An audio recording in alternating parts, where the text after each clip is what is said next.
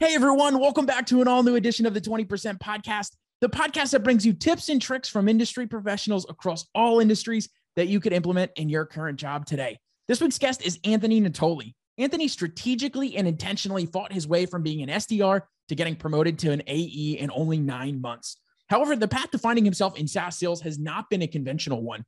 Anthony found himself going down the wrong path as he found himself 60 pounds overweight and $100,000 in debt until one day he realized enough was enough and he needed to turn his life around.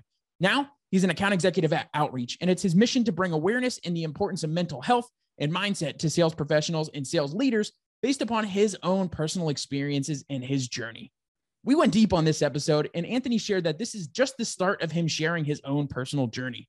In this episode, we discussed aligning your career with your strengths, truly understanding your goals, his story of turning his life around, mental health and understanding yourself, why sales reps need to develop a personal brand, and much more. Please enjoy this week's episode with Anthony Natoli. Anthony, welcome to the show. Thank you. Thank you, my friend. Excited to be here. So we were just warming up a couple minutes before this. And one of the most amazing things about LinkedIn and really building and developing a personal brand is literally I started off our conversation by saying, it's finally great to meet you. Like, I feel like I know you, and you returned it back saying, yeah, great to put a face with a name. So really excited to jump in. I know you're really big with building your personal brand right now. You are an AE over at Outreach. But first and foremost, as we do in every single show, really just want to take a big step back to high school, Anthony. Could you tell us a little bit more about who you were, what you were doing, and what did you want to do with your life ultimately before saying, you know what? I'm going to University of Arizona and I'm going to study business. What was young Anthony like? Yeah. Young Anthony was, I think now that I look back, a little bit misunderstood. There's always this funny photo of me when I was 5, like with a clown face painting on. And I was always the class clown, always making everyone laugh. I was always super just outgoing. And I guess now what I know about being an extrovert or introvert, I was very extroverted, very outspoken.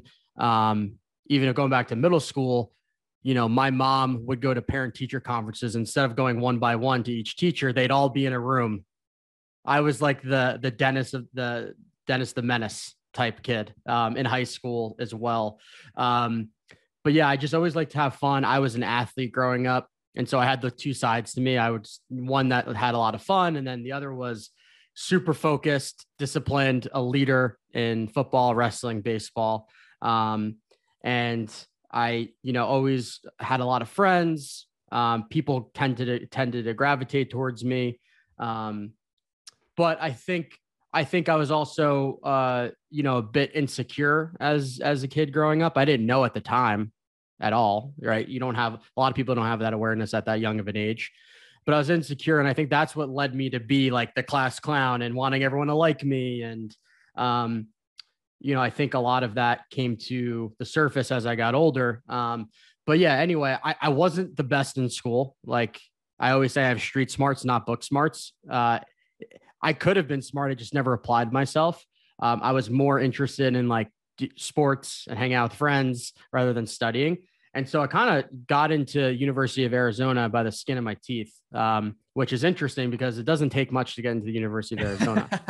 And to be honest, I had no idea what I wanted to do. I think I switched my major 4 times before like the first week of school even started. And what were some of those majors that you were thinking about too? And the reason I asked that is that I feel like everybody looking back, and it sounds like hindsight's 2020 for you, of the awareness of different things. And you realize that there's a lot that happens in those younger years that really sets you up for that success. What were some of those potential majors, and maybe why did you want to go in those routes? Yeah, I think sports journalism like caught my attention right away because I was the kid at 5 years old up at, 11 p.m. watching SportsCenter. I would watch like European soccer at like 2 a.m. when I was super young. I just always loved sports. Like I could name all the capitals at a young age because of like hockey teams. So like, I thought that would be good, but then I realized like I hated writing. And then I was like, oh, maybe I'll be a lawyer because I like to talk and argue. And then I was just like, I'm going to go the business route because my dad, he's now a CEO of a company, but he was a sales professional. And I saw just like, I don't know, he always just said, hey, I think you'd be really good as salesperson because you got these street smarts. People like talking to you. You like talking to people. And I was like, okay, I'll go to the business route and then just kind of see where it takes me. Then I thought I wanted to do like real estate. So originally I was going to move back after I graduated to New York and start trying to do commercial real estate. And then I pivoted. One of my fraternity brothers had this opportunity to work in finance for like this fintech startup out of San Francisco. And I'm the type of person where I was like, you know what? This is fun. This is a challenge. My mom was upset I had to move back home, but I was like, let's do it. I could always move back home, right? So I tried San Francisco, ended up staying there for 5.5 years, but I stayed in that finance role for 3 years. And it just wasn't for me. And company didn't end up doing as well as I thought. I'm so appreciative of my time there and relationship with the CEO and my fraternity brother who worked there, who ended up being my roommate at my time in San Francisco. But yeah, I think just to round it out, I tried so many different things because I didn't know like who I was as a person. Like I didn't know what really excited me. Right. And I didn't know that until probably 3 years ago. And I'm 29. So it took me a long time to really understand like who is Anthony as a person? What does he actually enjoy doing? And I think that's the why behind I had so many majors and I switched so many times. I was kind of lost. So you're trying to, but I didn't know it. Yeah, exactly. And I love that. And thank you for explaining that as well. How did you know ultimately when you're trying to discover yourself and doing a lot of that inner work? So ultimately, what's the importance of not knowing exactly what you want to do? And ultimately, when you were moving out of that finance role after 3 years, how did you know when it was the right time to move? Yeah, there's been a few points in my life where you've got that fiery energy in your gut that just tells you that this isn't right. And so I think that was it for me. Like when I just realized, like I took a step back and I saw all my other friends in San Francisco and they're all working in tech sales. And I was like, oh, I could do that and enjoy myself. Like that would probably be a lot of fun. And so I did, and I took the leap. I've always been the type of person to just take the leap and fail fast and jump into the deep end and figure it out later. The thing is, I took that step into SaaS as an SDR and I never looked back. I was still pretty lost as a person, but I was really fulfilled at work in what I was doing professionally. So I think there's always an inflection point for people, and whether or not they run with it or they just continue down that path of like comfort is one thing. But for me, I have this self-awareness that allows me to really understand like, okay, if I go down this path that may be scary, maybe different, and maybe uncomfortable, but I know that on the other end, there's potential doors that may open. So I could either stay in this job that, you know, I'm just like miserable waking up every day, and it's nothing against the company. It was a me problem. And so I decided to make a change. And I'm a firm believer that if you want anything out of life, no one's going to do it for you. You're in control of that. And so if you want things to be different, you've got to make them different. 100%, man. I mean, not to get cheesy, but you know, a Newton's law, an object in motion stays in motion, or an object at rest stays at rest. You're not going to make opportunities for yourself by sitting in that same spot, right? And that's just, again, going back to my science background. So there's such a transferability of skills that really gets me pumped here. So really quick, before we dive into your career a little bit more, I'd love to know, like, obviously it sounded like your dad had a pretty big influence being the CEO of a company and saying that you'd be interested in sales. You know, what did he ultimately, you know, any good lessons or anything that he taught you that really resonates to exactly what you're doing right now? Yeah, I think being like a sales professional, you're kind of like a mini CEO and you're in control of your own destiny. So you're not except in terms of like the tools that you use or the enablement that you get, like the sky's the limit based on your effort and your work the work that you put into it. And I've always been a go-getter. I've always been ambitious. I've always been a hard worker. And he always like pulled that out of me. He's like, this is who you are. Like that. And that's what, as an SDR makes you, successful, is that hard work, the ability to be coached, the desire to be successful, the hungriness. And so I think those were the lessons that I took into my career, was like, own that piece of who you are. Be okay that you're not the finance guy, or you're not the doctor, you're not the lawyer, but this is what you are good at.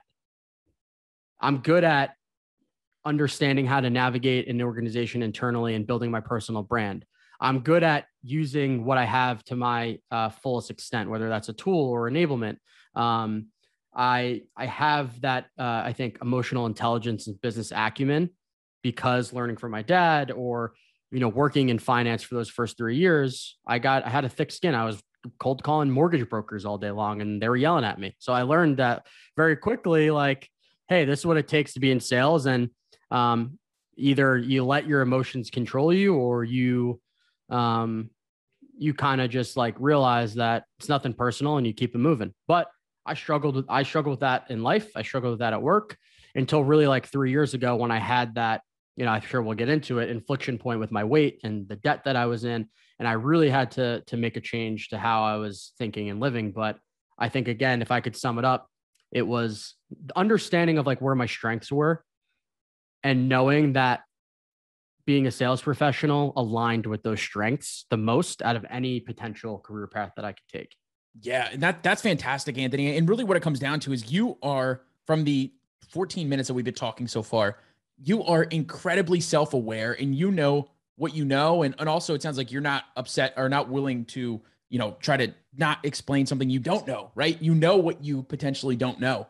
Growing up, it sounds like, obviously you mentioned you were the Dennis the Menace, the class clown, had a lot of energy. But then, so for somebody who's in that position, it sounds like when you went into your SDR days, you really had to focus that energy into, I need to go build pipeline. I know I need to go do this. What's your biggest piece of advice for some of those folks who maybe over back and forth over the place, but trying to focus their efforts on something? How did you overcome that? Yeah, it's a great question. I think really what it boils down to is understanding like the outcomes that you are responsible for driving. So for me, I wasn't so focused on like my activity numbers. I was focused on, how am I going to get to book the number of meetings that my AE needs to know that I'm doing a good job, to where he or she is set up for success. So I was focused on, of course, like making calls, sending emails, but I was focused on, how can I make my AE super successful? Because ultimately, like, the job of an SDR, like, you can book a meeting, but if that meeting doesn't convert to pipeline, then it was useless. So I really tried to focus on quality instead of quantity. So that would be my advice for SDRs, is really understand the outcome and what you're goaled on, right? So if there's ways that you can get to your number and have an impact differently than just banging out 100 calls a day, you should be creative and you should do it. And most successful, I think, SDR organizations, the one I was at Demandbase, they gave you the autonomy to be creative, to partner with your AE, to figure out what's the best way to get my AE the most quality meetings that I can.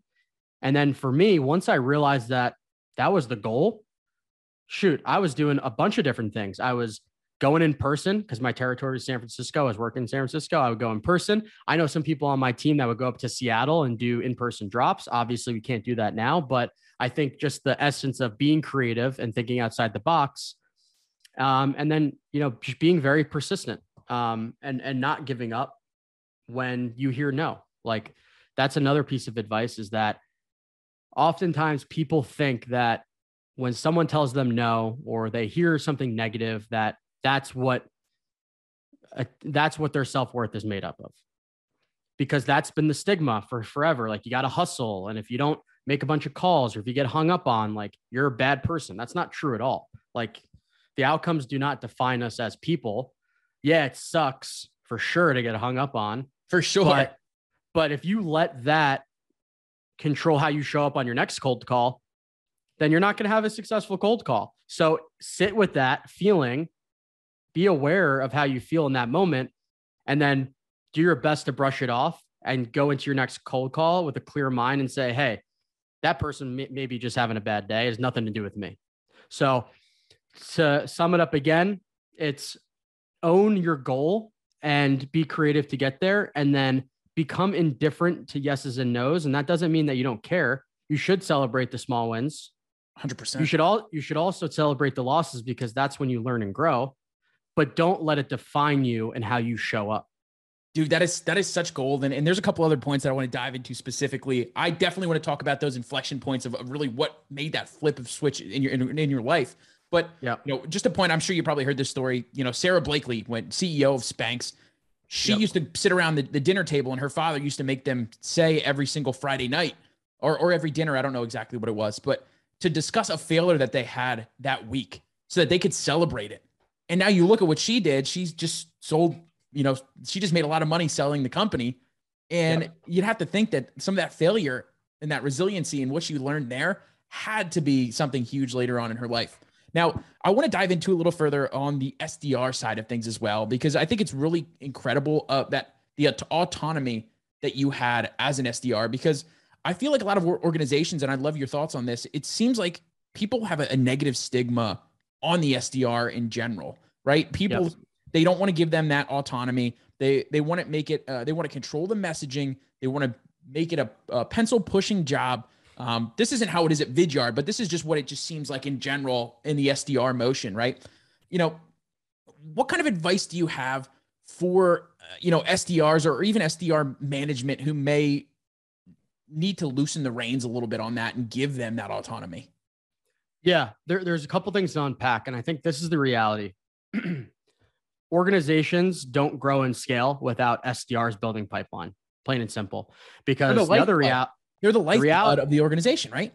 Yep. The reality is most SaaS organizations have a BDR AE or BDR to or SDR to AE model. You take away those BDRs and those SDRs, most AEs hate prospecting, but they want more pipeline. Every AE wants more pipeline, yet they rely solely on their SDRs. So a lot of organizations would be in a lot of trouble without the SDR. So I think that's number one, is the recognition that the SDR organization and role is mission critical. Then, I think the second piece is some of the most successful AEs, CSMs, sales engineers, solutions consultants are former SDRs. Yes. So when I was at Demandbase and even now at Outreach, the internal promotion was huge. And that's how you keep SDRs motivated. And that's how you get them excited to come to work every day, because there's a path to promote them internally. And what's really interesting is that when I was an AE at Demandbase and even at Outreach, the ones that were making President's Club and generating the most revenue were former SDRs. Yet they would hire seasoned vets who had a lot of turnover. People that get hired outside of organizations that I believe have the highest turnover. But when you hire internally as from an SDR, they stay because they're committed. You did something for them. They want to give back. And they already know the business inside and out. They're making cold calls. They're sending emails. They understand customer problems. Like, who better to speak with your customers than someone who was building pipeline and setting meetings already? So if you have a strong enablement program, and Demandbase, we had a what we call a bridge program, and Outreach has a similar program where they, make sure that the AEs are set up for success, or the SDRs are set up for success to an AE. So I think it's always interesting and shocking, quite frankly, when SDR managers and leaders don't, and maybe CROs and VPs don't acknowledge the importance of SDRs, and that they don't give them the creativity to be successful, and that they don't promote internally. It's just mind blowing. And I think if you take a look at the top organizations that have the BDR to AE model, they're doing a lot of similar things, like giving their folks the autonomy to be creative, and they're promoting within. And then those people go on to do amazing things. Like, I read about it all day long about SDRs being promoted to AE and then going on to absolutely crush it. Then they go on to leading a team. Like, it's shocking that doesn't happen more often. But I think it does happen, which is great, but it doesn't happen enough.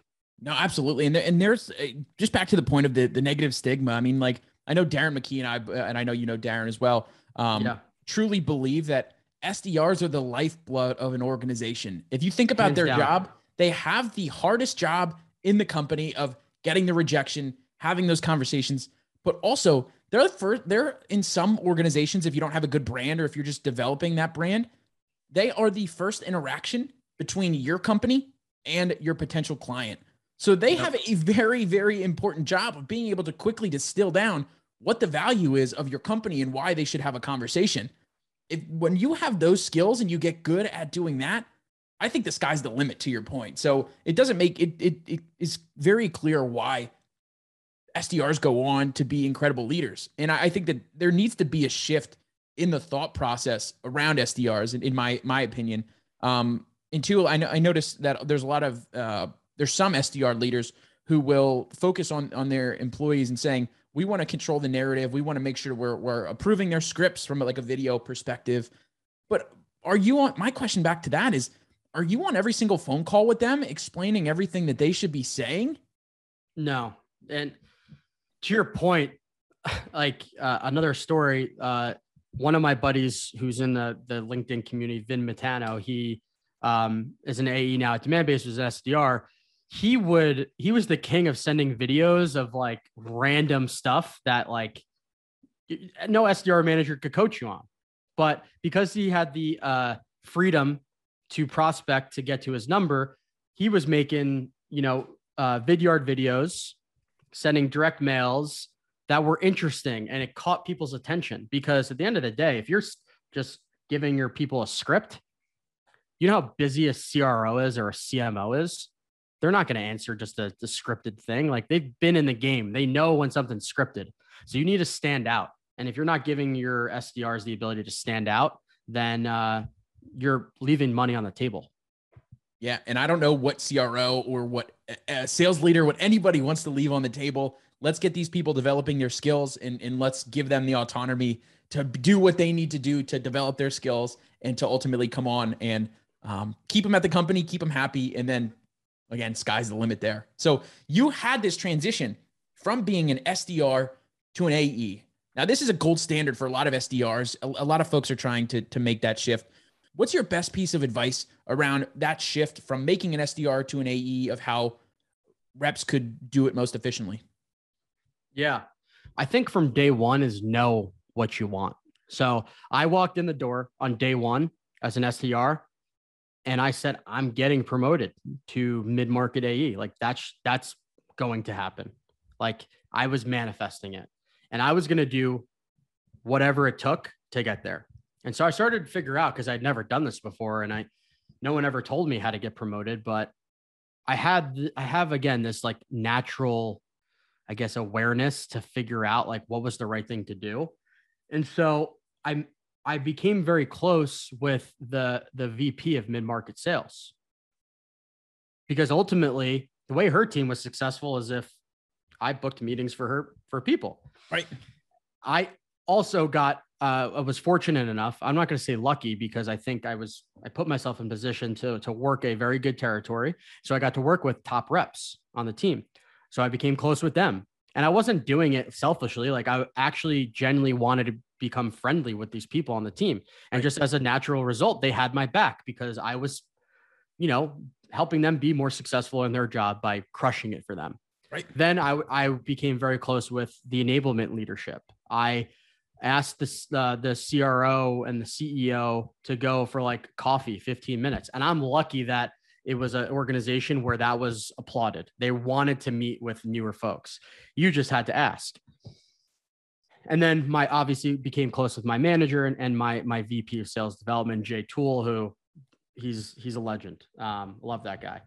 And while doing all this, I was building my network and my personal brand in like the first 3 months. So where people knew me, like people saw my name, they knew me. The other thing I made sure I did was I became very outspoken very quickly. Some people, it rubbed them the wrong way. Like, who's this new guy talking in our team meetings, giving People advice? don't like that. People don't like that. I said, sorry, you don't like it. I'm going to do it anyway.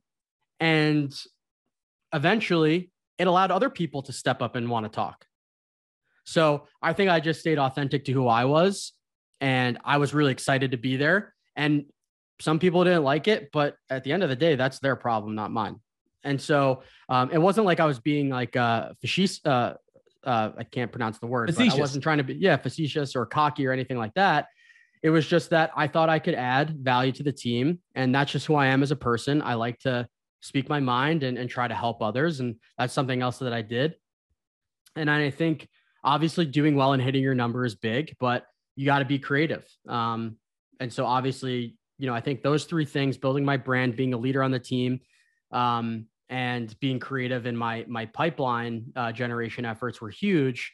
And that all led to me, like we had weekly like company or bi-weekly company all hands. And there was oftentimes opportunities for SDRs to speak. Guess who was the first person raising their hand to offer to speak? Me. SKO comes around. Who wants to do a presentation in front of 500 people at SKO? Me. Of course, I was freaking out. But I knew by doing those things, put my name on the map. And then all of those things combined, I got promoted in 9 months. But they were only supposed to promote people after a year. But I don't know. They didn't stretch the rules for me, but I earned my keep and I got promoted. So I think obviously that's quicker than most. And I think I had a path. But again, it's like, that's what I wanted. And I took control over what I could control every single day. And then ultimately I got promoted, and other people did similar things and they got promoted too. So I think there's a common theme with all those things and how you can get, promoted from an SDR to an AE. And I didn't do anything crazy. It's all things everyone can do. Obviously it differs based on the type of organization you work at or the size of the company, but like the framework is similar, I would say. 100%. It's knowing your path, being incredibly intentional with every single action that you have, and also building relationships with those key people who could ultimately make those decisions to help you later on in the road. And that's not to use them, but that's if you're in a selling role, you want to know what the path is to getting a signature, right? It's the same exact skill that you should be using internally to understand, if my goal is this, if my goal is to get a signature, if my goal is to get promoted, what are the steps backward to getting there?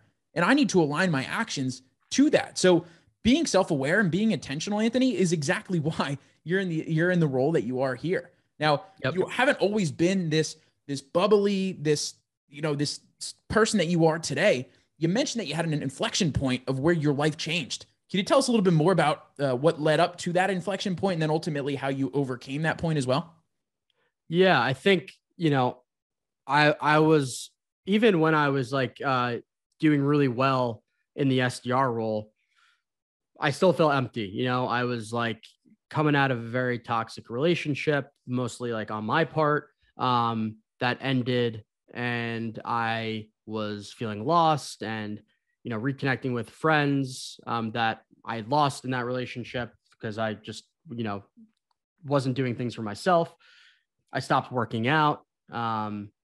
And I got myself into a hole with money and debt, and I gained a bunch of weight between, the ages of 24 and really like 27. Those 3 years, I was like going down a path that was like just digging a hole and digging a hole and digging a hole. And I think for me, there was a specific day and time. I remember it like it was yesterday, where I was home. We were at a mid-year for demand base. I was in AE. We did it in New York City. My parents live in New Jersey. I was home. It was hot. My clothes just didn't fit anymore. And I was uncomfortable and so insecure. And I just like broke down in my parents' kitchen. I was just like, I'm in a lot of trouble with money.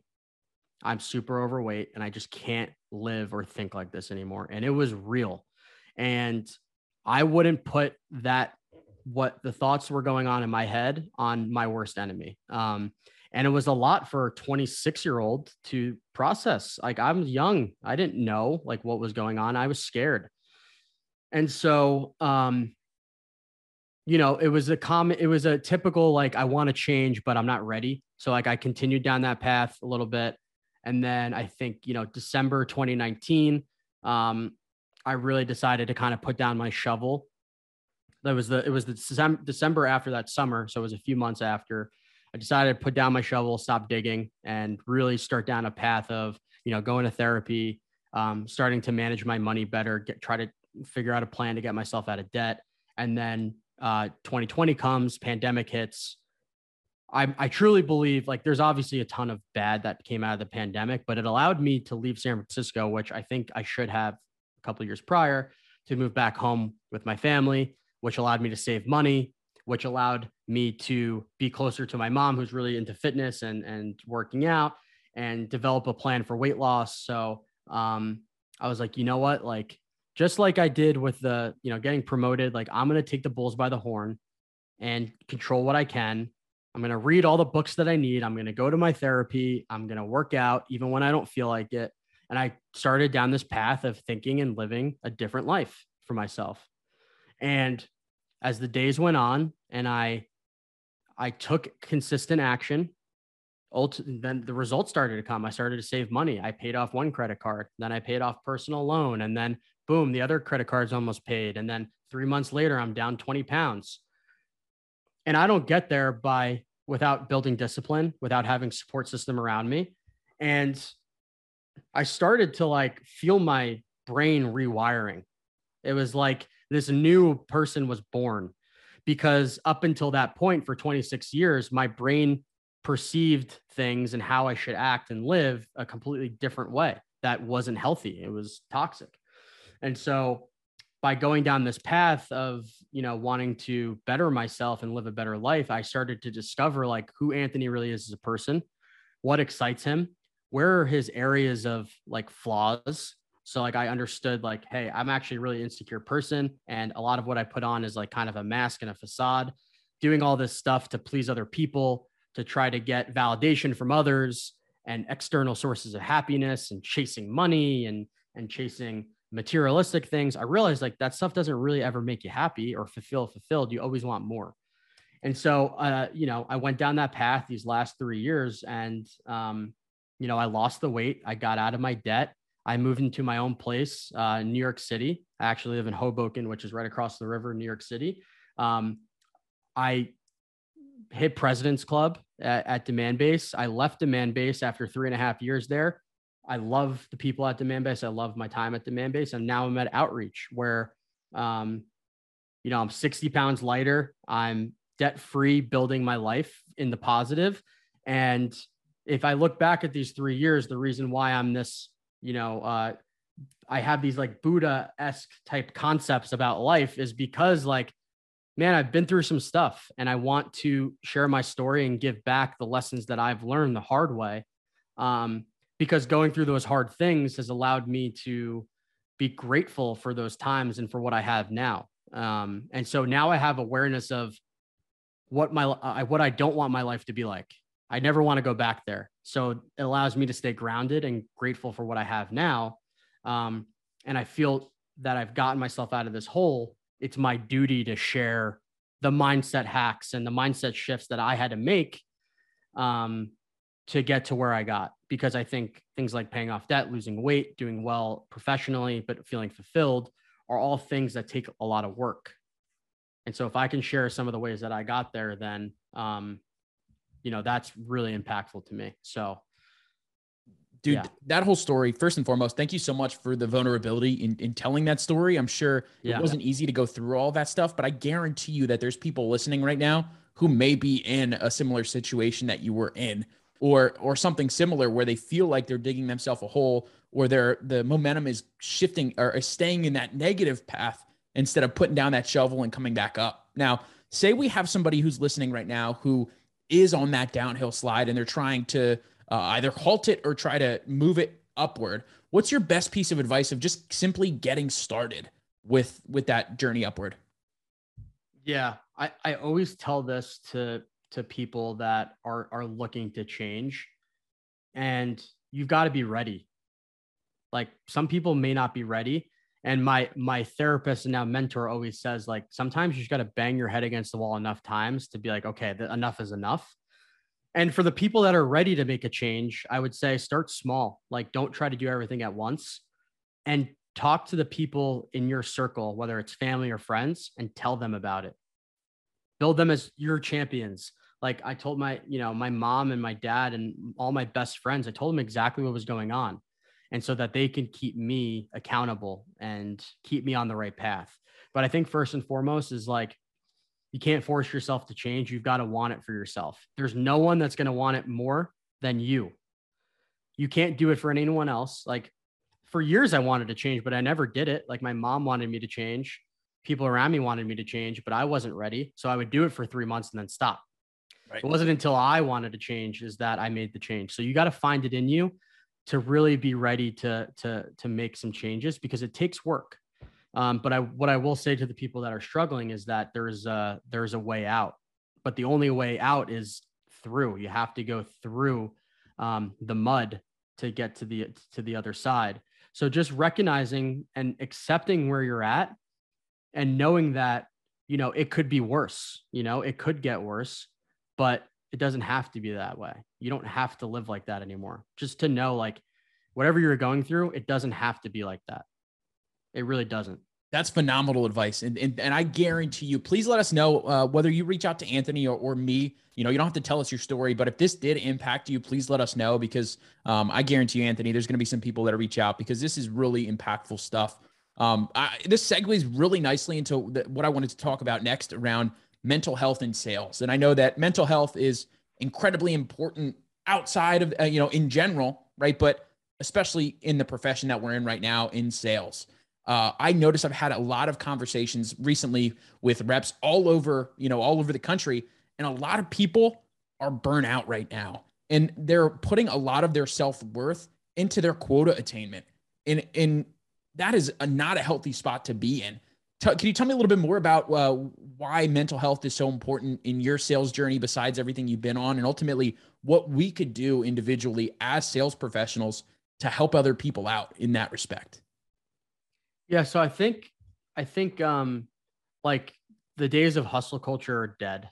Like organizations are shifting away from that and recognizing that people showing up as the best version of themselves also allows them to show up as the best version with customers, which ultimately leads to a better experience and hopefully more revenue down the line. So I'm a firm believer that, and this is just based on what I know about myself and my experience, that the days that I feel the best version of Anthony are the days that I do my best work, because I have a clear mind. I've done things that I feel proud of, whether that's my morning routine or it's my workout or it's my journaling. Those are the days that I feel the most fulfilled, because I go into conversations with a clear mind, not selfishly worried about so much the future and the outcome and hitting my quota. And so I think by focusing on, mastering your craft and your process and making time for yourself outside of work so that you can show up as you're authentic, you're true, you're grounded, the best version of yourself, you'll be able to do your best work. I used to struggle with this greatly. I would wake up and I'd go to work. And then in the back of my head, I'd be like, man, I really wish I worked out, or I really wish I ate a better, more nutritious breakfast, or I wish I got better sleep. And then my judgment's clouded. And then, I'm going into calls with like commission breath, because all I can think about is that commission check. And part of that is like people not realizing like what's actually important in life. And of course, it's very easy to say as someone in tech sales that like money isn't everything, because whatever. But I will say, like, I've made the money. I've made the president's clubs. I've had the awards, but that stuff doesn't make you feel fulfilled. Like no amount of money will make you more happy than you making yourself happy. So I think it's the cliche of like, you got to take care of yourself before you could take care of others. And I think that's why I think the top sales professionals and the most elite performers are also the ones that are taking care of themselves. They're making time for family time. They're making time for the things that make them feel happy and fulfilled, so that when they go into their job, they're like, I've already got this amazing life. Like, I'm happy with who I am. if I win or lose this deal, that's fine, but it's not going to make me feel any happier. Like, sure, it'll be great for like a few days that I, maybe close this $1 million deal and I might be able to do some fun stuff with the money, like save it. But I'd rather have, a loving family. I'd rather love myself than be miserable with $1 million. Like, if you really just take away the money, like what's more important? Is it like crushing your quota, or is it feeling good about who you are as a person and in your skin? And I think not enough sales professional realize like that you can take care of yourself and still do well at work. Like, you don't have to make work your sole focus. And oftentimes what happens is the less you think about crushing it, the more you do crush it. Absolutely. It's like just using dating as an example. Like, the more someone wants a girlfriend, the more needy and insecure they come off with, or vice versa, wants a boyfriend. The person that walks into a room and is already happy with who they are, the people gravitate towards them because they're already confident in who they are. So the more that we can show up to our customers from a place of wanting to help them and being indifferent and saying, hey, look, like, this might work out, it might not, but I'm here to just give you the information you need to make an informed decision. I'm not going to try to force anything down, your throat. But the people that don't realize that are the ones that show up with like asking selfish questions, and people feel that energy in life in general. Commission breath, whether it's, whether you're in sales or whether you're going out and dating, that same commission breath and that need, that desperation is palpable, and it stinks.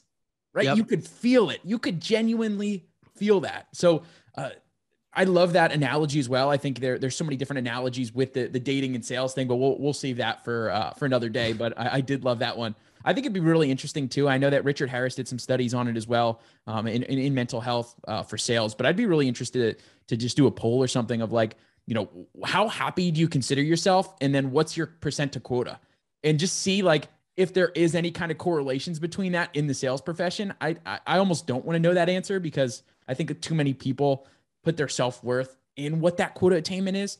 But obviously you need to be happy with yourself and everything you're doing there as well. That's amazing. Yeah, I have, and sorry to cut you off, but I something just came to mind. If I can share it, like even at Outreach, it was my first 3 months. I had a huge deal, a competitive deal. They were on one of our competitors, and, 6-figure deal. And I noticed that like want and need, like for winning that deal, took over me and how I showed up, and people felt that like, and I ended up losing, I ended up not winning the deal. There was obviously some other external factors. That wasn't the only reason, but I knew that I wasn't showing up as like actually Anthony. It was like Anthony that only cared about closing the deal because he was going to look like a rock star, or he was going to get all the applause for closing the deal. Rather than, hey, maybe like timing isn't actually right. I should like respectfully bow out and wait till timing's better. But I kept trying to force it. And I sat down with my manager, and we like really understood like, hey, maybe this is like an area that you can improve upon. Focus on showing up as Anthony, authentic Anthony, and less of, I need to close these deals or else I'm not going to be, fulfilled type of deal. And I think once I made that change, like I've been having such awesome conversations with people and building real relationships.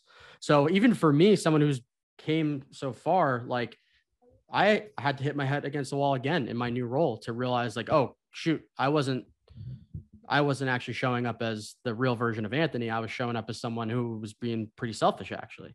And as long as you're aware of it, you can move forward. That's all that matters. Like past is the past. So that was a good example. That's an amazing example. And in sales, you need to have that short memory, whether it's you're doing cold calls or having those situations, but really showing up and understanding that not every single situation, there's going to be a sale. If once you think that it's, I've been there, done that, everybody has been at that point, I think, in the sales profession. But it's all about being genuine and building those relationships. One of the best ways I found recently, and I'm sure that you'll probably agree, is that you could build relationships more easily when you develop your personal brand in sales. I would love to hear from you. I want to congratulate you. I know you just hit 5,000 followers on LinkedIn. I just hit 3,000. So we're pretty close in our journeys relatively. I know it feels amazing just to, to get some of those conversations back or hearing from people now of, how much what you're doing is helping, at least from my perspective. It feels amazing. But I'd love to learn from your perspective, really simply, why do sales professionals need to build their personal brand? Yeah, I think first and foremost, like it helps you build, like, because in order to build your personal brand, you got to be pretty consistent in the way that you show up on a platform like LinkedIn. And so it helps people like build that discipline muscle for sure. I also think that it shows that like you're potentially a subject matter expert and you're human, right? It gives, like, a lot of times I know prospects will check out my LinkedIn before we meet. And so it'd be cool to see them like, oh, this is actually, maybe a cool guy, or maybe I don't agree with some of the stuff he's saying. Whatever the case is, they know I'm human, right? And they know I'm out there. And so I think by building that brand, it gives you some kind of credibility in a way, especially for me. I'm selling to sales and marketing leaders, and I'm talking about, me being able to build pipeline. It's like, oh, maybe he's got some like practical tips and he's going to actually try to help us. I think the other thing, is the connections that you can build. Like, I've talked to you now, like, as well, like 20 people that I would have never spoken to. And I'm super happy at outreach, but like people come in, ask if I want to come work at their company, or yada, yada, like some new opportunities, partnerships for different business ventures, and, people asking for my time in terms of like, hey, like, can you look at this email and help me edit it? There's just like so many opportunities, I guess I could say, that come your way, that would never be there if I never decided to hit post, 76 days ago. What also really excites me is that, like, it's clear I have a certain message and mission that I'm trying to spread. And the fact that I'm able to come on a podcast like this and get my name out there and my story out there, and the fact that I can help other people like that, I think is a game changer. And I think the last thing, it allows you to show up authentically and vulnerably, which for me, at least, helps me show up every day like, this is who Anthony is. And I can't run from that because it's on social media in front of thousands of people sometimes. And so it allows me to own my story, like sharing that I'm someone who came out of $100,000 of debt and was 60 pounds overweight. That wasn't easy to share, but I feel empowered now because I've been able to share it, and hopefully it helps someone else. So for sales professionals, I think, again, it does a few things. It allows you to build credibility with prospects and customers. It allows you to build relationships with potential partners and new connections. And it allows you to show up authentically and vulnerably so that you can show up as that person as well with prospects and customers, which leads to more authentic and real conversations. When you show up authentically, the other person is able to show up authentically. The only reason you and I are having such a powerful conversation is because we're both having our walls down and we're just talking. That's it. And we're letting it spill. That's the only thing. Dude, and that's exactly, and I share all those same sentiments, and I'm really happy and appreciative that you did show that vulnerability, and you are doing that through and through. I mean, it's very clear that you're a genuine person. You've been through some really tough stuff, but now you're on the other side of it, and you want to help other people get there as well. And I know personally for me, just being able to help one person at a time, obviously you're doing it so that you can help more people than that. But really, when you get that, I always say impact over impressions. And by that, I mean, I don't really care about how many likes I have. If I get 100 likes on something, but I get one message from somebody or two people that says, hey, that made a really, like, that was a huge change. Like, that's it. That's the metric that I care about the most. And it's really a game changer. And also, without personal brand, you and I wouldn't be having this conversation, right? You wouldn't have put yourself out there. You wouldn't have, I would have never started the podcast if I didn't put myself out there. I wouldn't have had any of these conversations with any of the world-class professionals like yourself and some of the others. And that's what it is. It's just getting yourself out there and being vulnerable. Yeah. And I think I made a post about the 5,000 followers on LinkedIn, and it's all that is to me is a North Star that, like, I'm moving in the right direction. Right. For me, knowing all that I've been through and my parents have been through with me, the fact that like they can look me in the eyes and say that they're genuinely proud of me because like I'm going on podcasts, like it's mind blowing to them.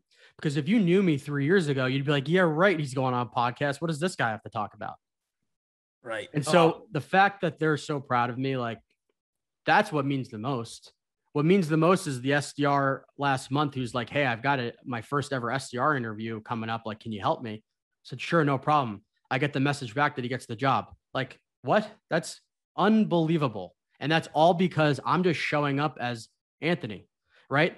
I may be able to help some people. There may be people that I might not be able to help, but as long as I'm able to help someone, based on like me just showing up and sharing my story, like that's what it's about, man. Dude, that's everything. Yeah, that's what it's about. Dude, this has been such a fantastic conversation. I want to ask the final question that I ask every single guest on this show. If you were teaching a college 101 class based upon all of your previous life experience, what would you teach and why? Psychology. And the reason for that is because I've seen what an impact on actually understanding your emotions and your thoughts and mental health and what it actually means. And I think that's really the foundation, is understanding yourself and understanding people and how they think. And so, yeah, I think psychology, because to me, like the mind is so interesting. And for the longest time, I didn't understand like who I was as a person. And once you start grasping that, like the world opens up and you can start understanding like what actually makes you happy. What are the things you like? What are the things you don't like? What influences certain type of people that you speak with? And I don't know, that whole world has had such a just big impact on me. The mindset shifts, the mental health. And so that's something that I think goes hand in hand with what I'm just trying to spread. And I think it's such an important and interesting topic that more people need to lean into. And so, yeah, I think the top sales professionals are also the people that understand like mindset and mental health the most. The people that have been through the mud, but have made it out the other side. Like many people you've had on your podcast, like they've all been through the tough stuff, but they've gotten their mind to a different place to get them to a point of them feeling happy and they're feeling fulfilled as a sales professional. I think that is something I would definitely want to spread to young people in college. I wish it was something I knew when I was that age. Absolutely. Well, now you have the ability to make that change, and also, you know, having more of these conversations normalizes it. And I think that that is super powerful in all of those goals as well. Anthony, this has been fantastic. Where could people learn more about you and everything you have going on? Yeah. So right now, just on LinkedIn, but middle of March, I've got some stuff coming out that I've been working on. So be on the lookout for that. Very excited, man. Again, thank you so much. My pleasure, man. Great talking to you. Thank you so much for listening to today's episode. And if you enjoyed the show, it would mean the absolute world if you went to Apple and rated and reviewed the show for me as well, as this is a fantastic way to help grow the show and help to bring in fantastic guests and even more listeners to our tribe. So stay tuned for next episode and have a fantastic rest of your day.